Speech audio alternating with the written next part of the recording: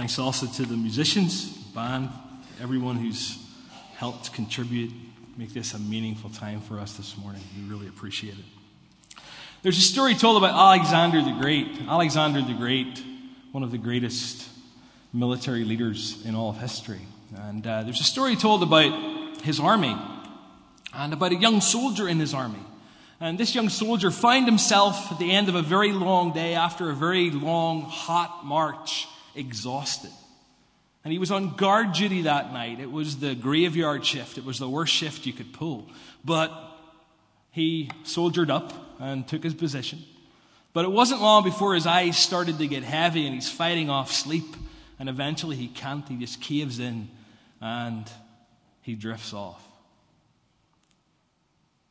And then, who would come but through the camp but Alexander the Great himself, inspecting his troops. And he comes across the young soldier snoozing under a tree. And he kicks him roughly and wakes him up. The young soldier looks up into the face of his leader, of his commander, and terror grips him, because he understands the penalty for falling asleep on guard duty. Falling asleep on guard duty in Alexander the Great's army was a really serious offense. One of the penalties for that was often a soldier would have oil poured over him and he'd be set on fire. Not pleasant at all. So this young soldier realizes that this is probably the end for him. But Alexander the Great looks down at him and he asks him a question. He says, "Young man, what's your name?" And he looks up and he said, "My name is Alexander, sir." And Alexander the Great looks at him and he said these words. He said, "Then either change your name or change your conduct." Change your name or change your conduct. You see, to bear the name Alexander in his army meant a lifestyle. It meant character in keeping with that name. And so it is for us who bear the name Jesus, who bear the name Christ. It demands a lifestyle in keeping with that name, character and principles in our lives that reflect that name.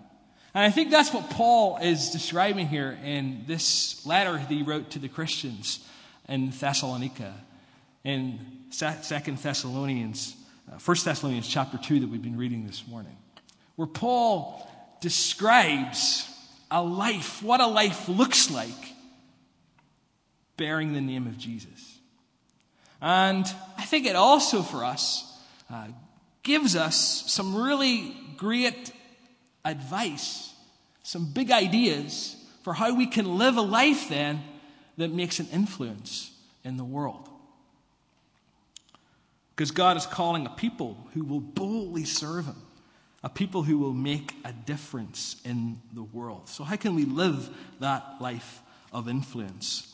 How can we have that life in keeping with the name of Jesus? So Paul is writing to these Christians in Thessalonica. And if you were here last week at Fitzroy, we were thinking about Acts chapter 16 and Paul in Philippi, where you see the beginnings of this little church in Philippi, but Paul is arrested and Silas are arrested and they're thrown in jail. And we considered, how could we worship whenever the heat gets turned up? How could we worship when things get really tough and difficult?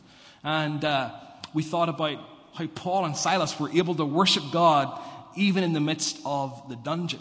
Well, the events that followed Acts 16, when they got out of that dungeon, they moved on. And in Acts chapter 17, we find the backstory for what's happening here in this letter to Thessalonians, because Paul and Silas went to Thessalonica. And after about a month of ministry there were a large number of people who had given their allegiance to Jesus. And the first church community there was formed. But as often happened, persecution soon followed. And Paul and Silas had to flee Thessalonica. And then later on, Paul gets a report that these Christians in this new church were actually, in spite of all the persecution, thriving. So he writes this letter to them to reconnect with them and to encourage them. So let's look at a few of these big ideas from 1 Thessalonians chapter 2.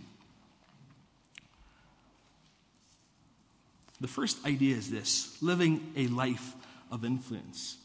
It has to start with the right motives. It's got to start with the right motives. Be assured, Paul says, that when we speak to you, we're not after crowd approval, only God approval.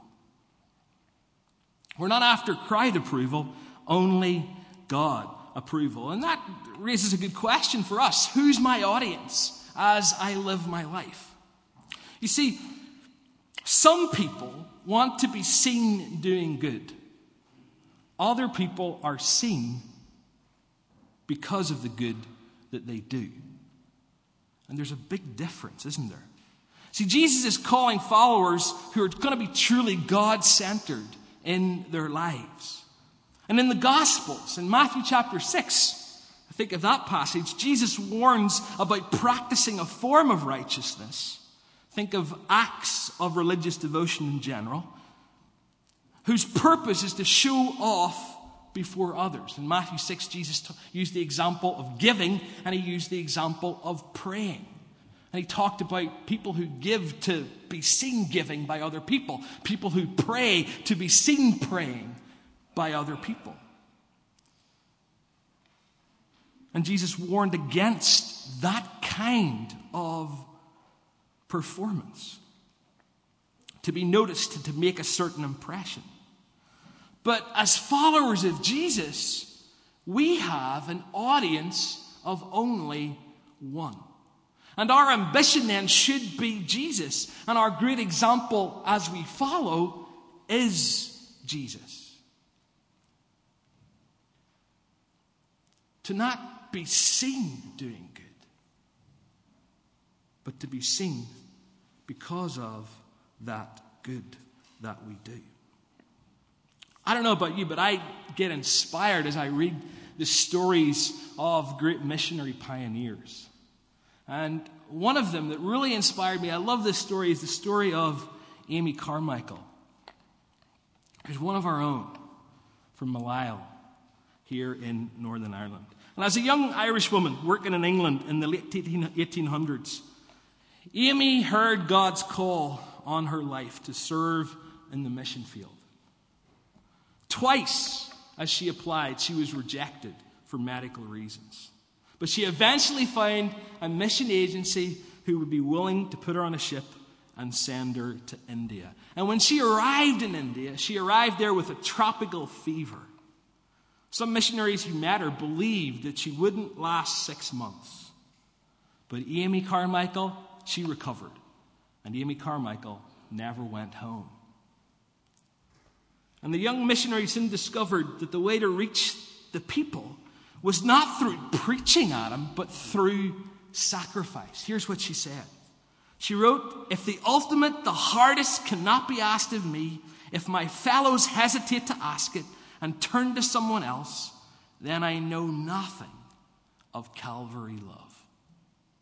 And she lived what she said. And she reached out to the poorest, the youngest, the most despised, especially the babies and the little children. Here were her words. She said, "There were days when the sky turned black for me because of what I heard and knew was true. Sometimes it was as if I saw the Lord Jesus Christ kneeling alone as he knelt long ago under the olive trees. And the only thing that one who cared could do was to go softly and kneel down beside him so that he would not be alone in his sorrow over the little children." Amy felt her heart break for these little kids in India. But she was spurred into action. She rescued them. She built a home. She recruited staff to care for them. The ministry became known as the Dohnavur Fellowship. And the children called its headmistress Amma, the Tamil word for mother. Amy Carmichael's mission trip ended 55 years later. I find this so inspiring. when she died at the age of 83. And during that time, she had rescued over 1,000 abused and abandoned and enslaved children. And her stories and her poems and her devotions and her prayers filled 35 books in Britain. But not once did she return home to hear the praises of her friends and her supporters. You see, to Amy, anything that called attention to herself stole attention from the God that she served. And in fact, in 1919, her name was published in a British honours list. And when she found out about it, she wrote back to England and she asked to have her name removed. It troubled her, in her words, to have an experience so different from his, who was despised and rejected, not kindly honored. What an inspirational lady. And ironically, the woman who wanted no honor, no recognition, other than that of being Christ's servant, became famous nonetheless. And tens of thousands of people followed her example of sacrificial love and unselfish ambition onto the mission field. Who's our audience? Who are we living for? Who do we want to notice us? Are we living for momentary accolades? If we want to live a life of influence, it means looking only for the smiling approval of our Heavenly Father, rather than the rewards and the recognition of other people. It means our righteous acts, our good works are done out of relationship to the Father. And only when we're captured by His love does a good work that we do become a righteous work. Live a life of influence, it starts with right motives. Who is my audience? Second big idea is we've got to shout with our struggles. Paul writes, since we've been put through that battery of tests, you're guaranteed that both we and the message are free of error, mixed motives, or hidden agendas. And there's a great question for us to consider. What do I do with my pain then? Back in April, we took our teenagers for a weekend away, and during that weekend away, one of the things they got to do was they got to build rafts. And they built these, they spent ages building these rafts. And then it came to that point where they would drop them into the river and get on them. And they did. But standing on the riverbank, the one thought that was recurring in my mind was, it's only a matter of time. You see, it's only a matter of time until each one of them went in the water as their rafts slowly came apart. And that's life, isn't it? It's only a matter of time until we go in the water. If you're a person, you're going to have problems. If you have a pulse, you're going to have pain. That's life. Last week we were thinking about Acts chapter 16 and asking that question, how can we worship God when life is tough?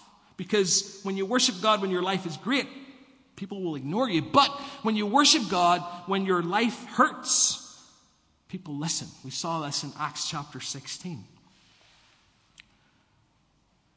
So what do we do with our pain when we encounter those struggles?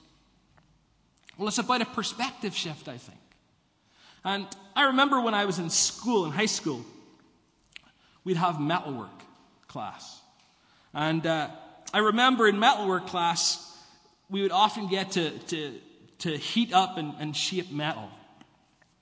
And we got this hot piece of metal and we placed it, many of you have done this, on an anvil. And then we could hammer it and shape it and make it into something much more valuable than what it was. And the only reason that we could do that was because the anvil didn't change. The anvil was constant. And because the anvil doesn't change, metal items that are placed on the anvil can be changed.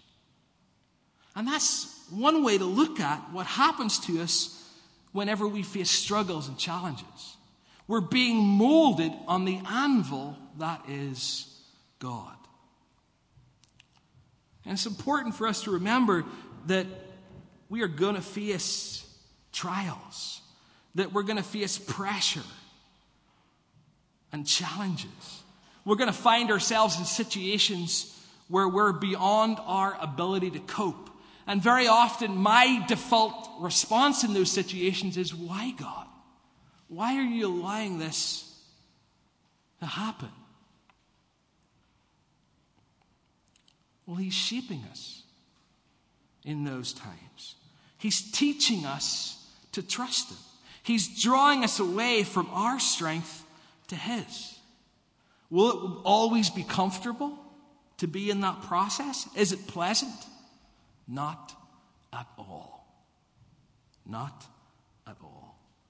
But one of the quotes that I shared last week when we were thinking about Acts chapter 16 was one of Charles Spurgeon's quotes. When you can't trace God's hand, trust his heart. I've held on to that quote in my life. When you can't trace God's hand, trust his heart. And I think that's what an anvil attitude is. What can God teach me here? How can God mold me? I can't see it right now, but God, the master craftsman, is at work in my life. And do understand as well that things will get better. We have hope as well in the midst of our struggles. There will come a time when God sets things straight. All the sad things will come untrue. And Jesus leaves no room for doubt about that. He says he will return. There's no ifs, there's no maybes about that. There are over 300 references to his second coming in the New Testament. 23 of the 27 New Testament books speak of it with confidence. So in the world that we're in, where we see struggle all around us, evil and selfishness and violence and deceit, all of those things will be severely dealt with and removed from the planet. The things that cause us and him pain will be gone forever.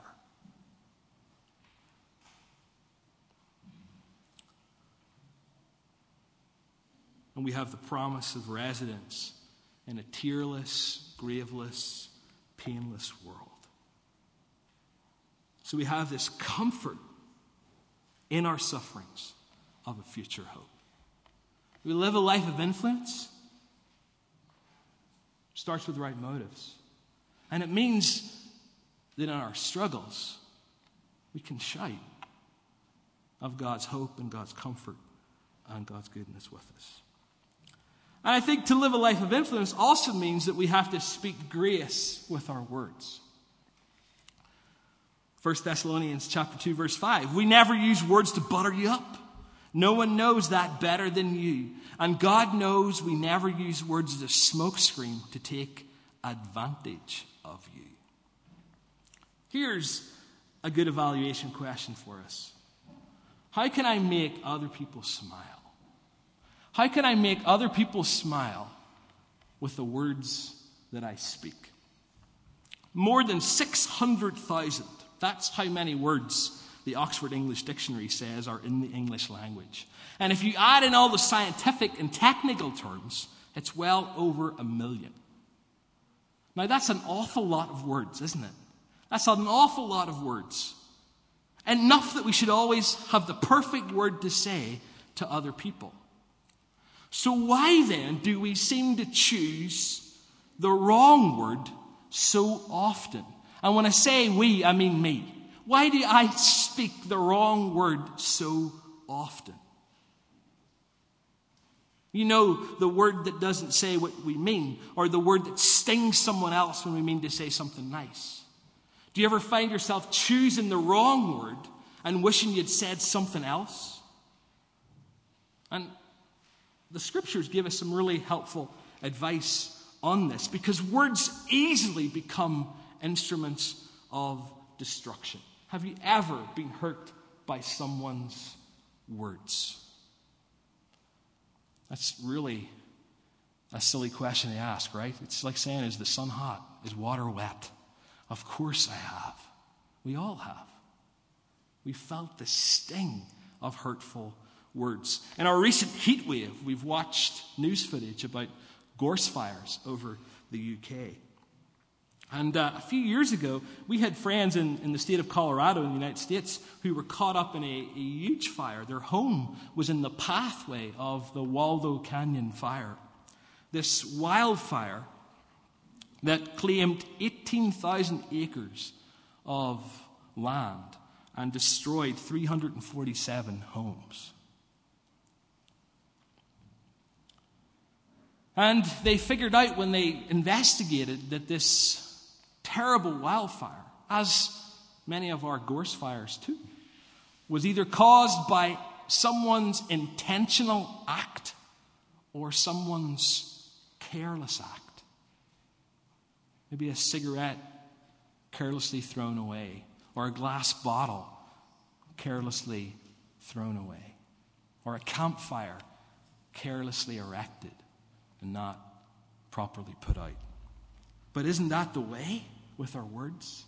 Often it's intentional, sometimes it's careless, but they become instruments of destruction. In James chapter 3, God's word tells us, a bit in the mouth of a horse controls a whole horse. A small rudder in a huge ship in the hands of a skilled captain sets a course in the face of the strongest winds. And a word out of your mouth may seem of no account, but it can accomplish nearly anything or destroy it.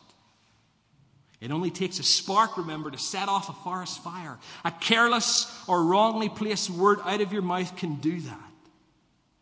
By our speech, we can ruin the world, turn harmony to chaos, throw mud on a reputation, send the whole world up in smoke, and go up in smoke with it.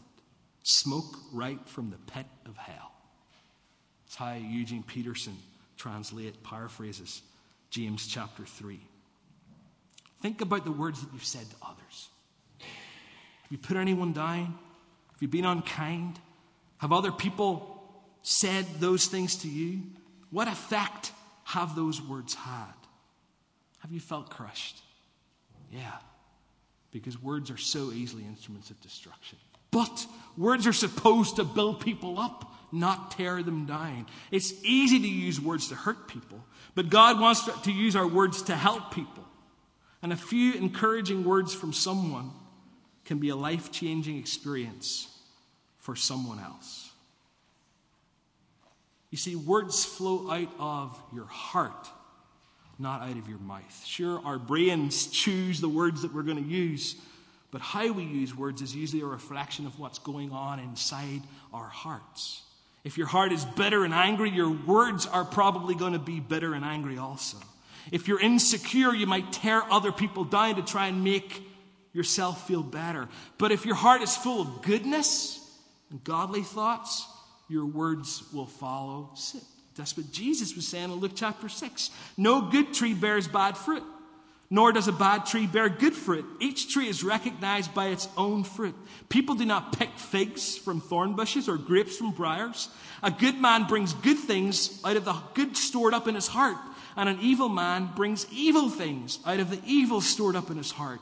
For the mouth speaks what the heart is full of. Your words, you can't see them, you can't touch them, but they have incredible power to destroy or to build up. They can cement a friendship or crush someone's spirit. Words can sort out a misunderstanding or ruin someone's day. Words can cut deep, but you know that. And you know what? The words don't need to be permanent. So, do you need to ask forgiveness of anyone for what you have said to them? Do you need to forgive someone for what they have said to you? Speak grace with your words. How can you make someone smile this day? this week. Almost done. Living a life of influence. I think we're also encouraged by Paul in 2nd and 1 Thessalonians chapter 2 to show humility with our attitude. Show humility with our attitude. Paul writes, even though we had some standing as Christ's apostles, we never threw our weight around or tried to come across as important with you or anyone else. We weren't to lift with you. We took you just as you were. We were never patronizing, never condescending. I've got a little video to show you real quick. And watch it and consider this question. How do I come across? It's from the French Open a while back. Novak Djokovic, he'll be playing today. But this is a lovely moment where a ball boy who was meant to be looking after him